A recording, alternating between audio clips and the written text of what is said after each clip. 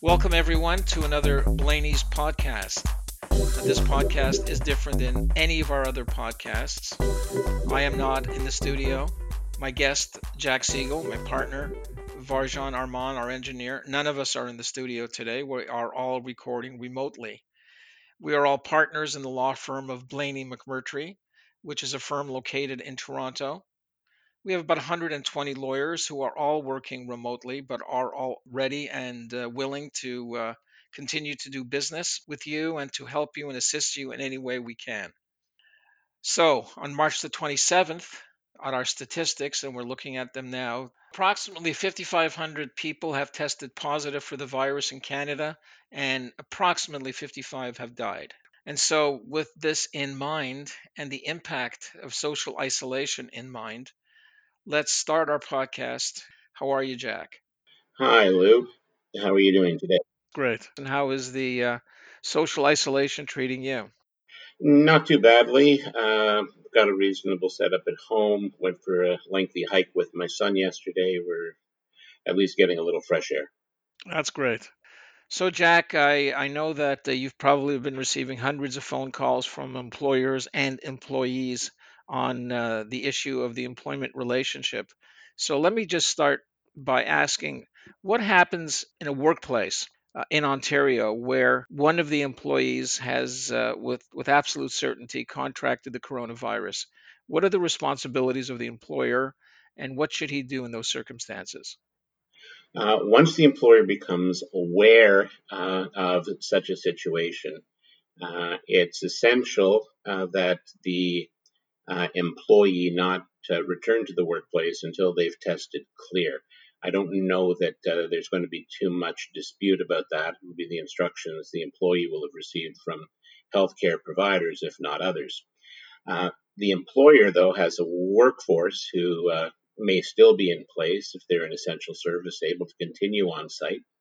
And in that case, essential service or not, any employees who have been in close proximity to the COVID-19 patient need to be excluded from the workplace and told to go into self isolation at home or at another location if home is not possible. Depending on the nature of the environment, particularly if it's a food handling location, restaurant, or a food store, then sanitation measures are probably going to be necessary over and above uh, simply excluding people for the safety both of the people who may be getting the products from there and the employees themselves. The employer's always got obligations to ensure the health and safety of their employees under the Occupational Health and Safety Act. Jack, we've heard recently of tough enforcement measures under the Quarantine Act or the Emergency Powers Act in Ontario, where the government and actually the police can enforce social distancing. How do we deal with social distancing in the workplace? In the workplace, it's a matter of steering clear as much as possible. Obviously, the ideal in terms of safety in a workplace is for people to work remotely. But there are workplaces where greater proximity is necessary and the services provided by the employer are essential.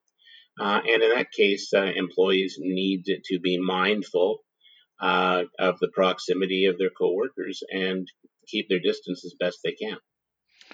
Is there an obligation on the employer in those circumstances to provide to the employees, I guess what we call is personal protection equipment, the PPEs? As far as I understand it, PPE is being used in situations of healthcare where there is a treatment or active direct exposure going on that cannot be addressed simply by isolation. So there is certainly a need for hospitals, medical offices that are remaining in the state where they're seeing patients, a dentist perhaps who is seeing emergency patients to have appropriate PPE, including a mask, probably a clear plastic face guard, as well as the usual rubber gloves and probably an appropriate gown, which may not be the routine one. Can an employee refuse to work during this period of time if he suspects that he may get into contact or possibly get into contact with someone who has the coronavirus? Well, I mentioned the Occupational Health and Safety Act earlier. In Ontario, and I presume most other provinces, it gives the right to any worker to refuse to continue in a task if they feel that it poses a real risk to their health and safety. So, where somebody believes that continuing to do the work they are doing, they have a right, if not an obligation, to their coworkers to identify the hazard, which requires the employer then to stop work in and about the location where that is happening and to call an inspector from the Ontario Ministry of Labour to deal with the situation. Given where we are right now, I have a feeling that those inspectors are not nearly as accessible and able to respond quickly as they ordinarily are. So it may simply be necessary for the employer to shut things down until further notice while doing what they can to satisfy the employee in question that the work remains safe. Jack, can an employer lay off or fire an employee who has contracted or contacted COVID 19? The COVID 19 patient is considered under the Ontario Human Rights Code to have a disability. So to simply fire somebody who's got a disability that they are likely to recover from in relatively short order would almost certainly be a contravention of the code. It's more appropriate to insist on the employee being on a sick leave for the duration of their illness and any additional time that's required to get sign off from a health professional that it's safe for them to be around other people. Let's talk about layoffs generally then. Is there a right on an employer generally to lay off his employees, particularly if the business is a non-essential one? In Ontario, there are very, very few non unionized workplaces where a layoff, in the sense of we're stopping work for you for the next several weeks, uh, has no repercussions. In union settings, it's built into almost every collective agreement, probably all of them, in fact, since I haven't seen one otherwise. The direct employer, who doesn't have a union involved, has a contract of employment with the employee, and that's the case whether or not there's a signed document. And part of the employer's side of the bargain is that work is provided. So, in theory, a failure to provide work on an ongoing basis, or perhaps more crucially, pay, is a constructive dismissal that allows the employee to treat the employment as over and proceed with a claim for wrongful dismissal.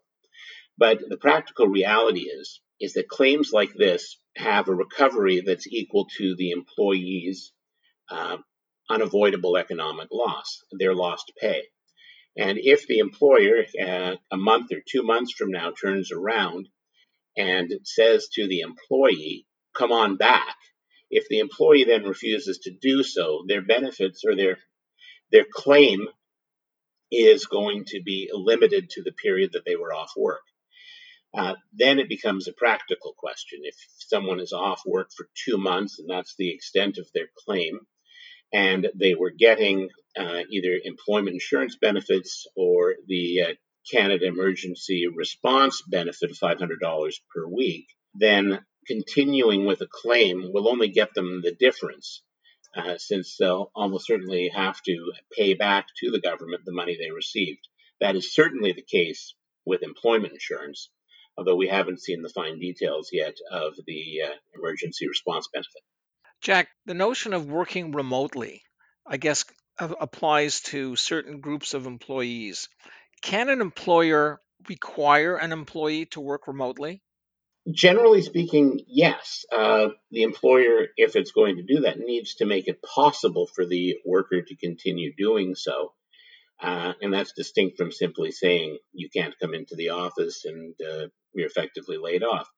So, yeah, in the case of people who have desk jobs, to ensure that they have the computer equipment they need to continue doing their jobs, uh, assuming they need a computer, certainly some forms of telecommunication device, and whatever else is necessary for that particular job.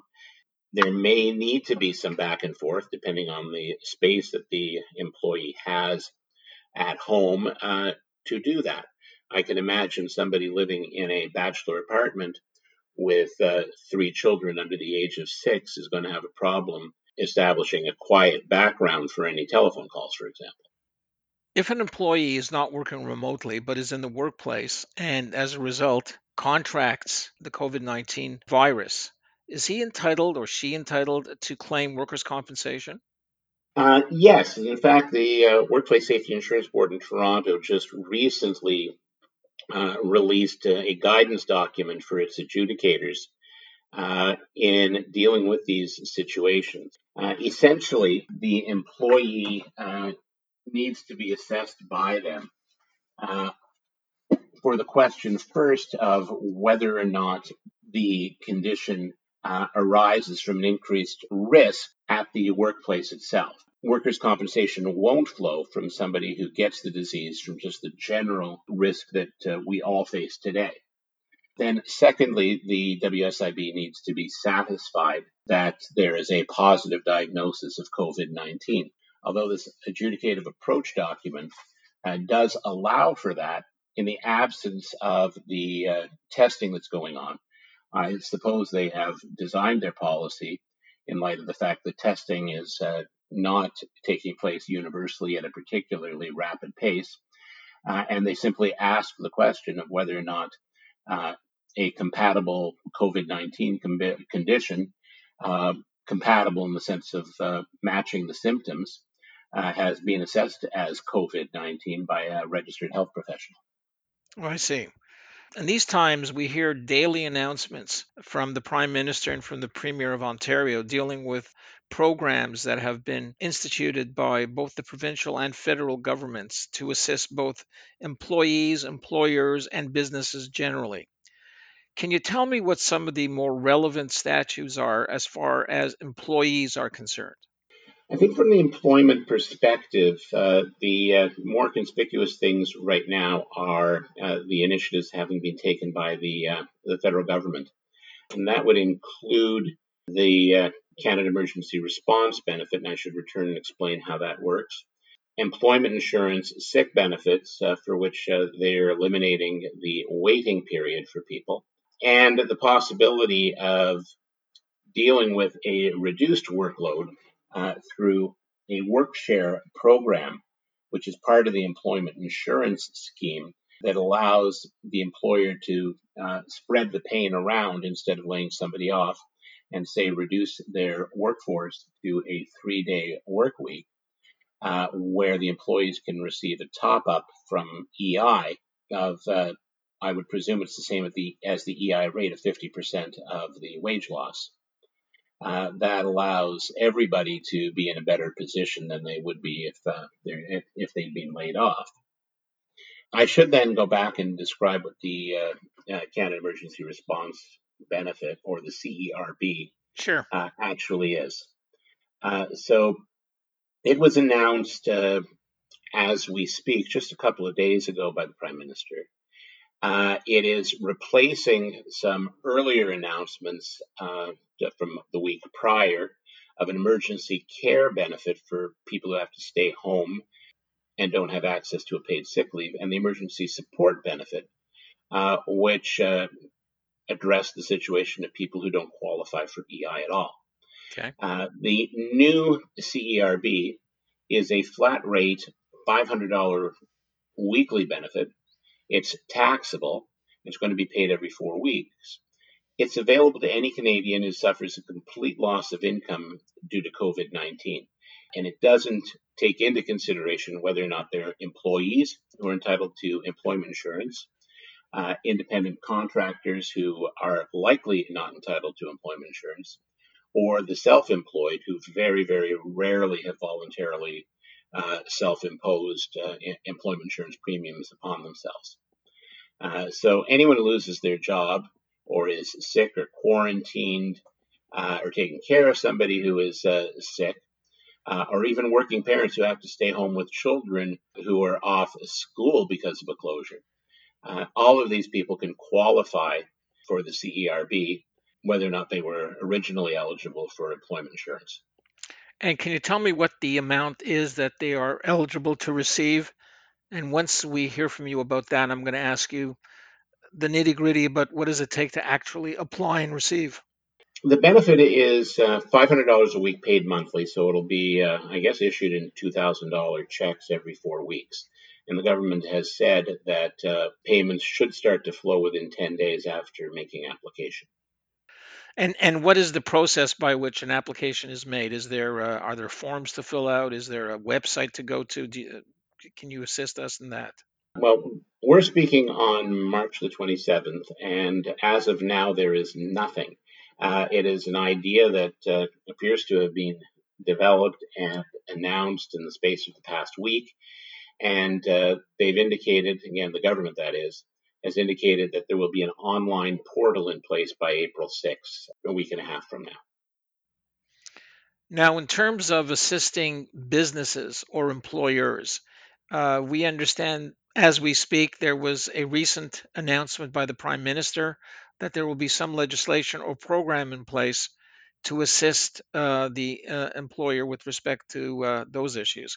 Can you elaborate on that? Yeah, well, that's certainly the best reflection of what a moving target all of this is. Um, I think it was last week or maybe the week prior that the government announced 10% support for small and medium sized businesses in meeting payroll, and they were going to do that uh, by forgiving the equivalent of 10% of salary when it came time for the remittances of payroll deductions to be made. Uh, Today, again, that's March 27th, the Prime Minister announced a far more dramatic and I think far more helpful scheme, the details of which are still yet to be disclosed, where they will pay 75% of the salary of workers who remain employed for qualifying small and medium businesses. Of course, one of the things that we are going to have to wait to learn, hopefully not for very long, is what exactly is a qualifying business. Right, I was about to ask you that very question because we know that there was some criteria developed initially for the 10% subsidy. Do you, would you project that it's the same criteria now for the new 75% subsidy? I suspect that it will be, although given that it's not possible to implement it simply by uh, deducting an amount from the employment insurance and income tax remittances that are being made. They may be developing different, perhaps broader criteria. Are there any provincial government initiatives out of Ontario that will assist either the employee or the employer during this period of time? Well, one should keep in mind that the federal government's announcement that employers can defer income tax payments is also something that's very relevant to the province, since those income tax payments include provincial income tax as well. Over and above that, there was an announcement yesterday on the 26th by the Ontario Workplace Safety and Insurance Board that they are going to defer or allow employers to defer the collection of the payment of premiums for WSIB for 6 months. They estimate that will be of about $1.9 billion in value in terms of the relief that that's going to provide over that period of time. Jack, if the one of our listeners want to get in touch with you, can you provide particulars of your contact information? Absolutely, and I'd be happy to chat with people on a one-to-one basis. My email address is jsiegel@blaney.com. That's JSIEGEL@blaney.com. And my direct line is 416-593-2958. Thank you for that, Jack. And to our listeners, please, everybody stay healthy.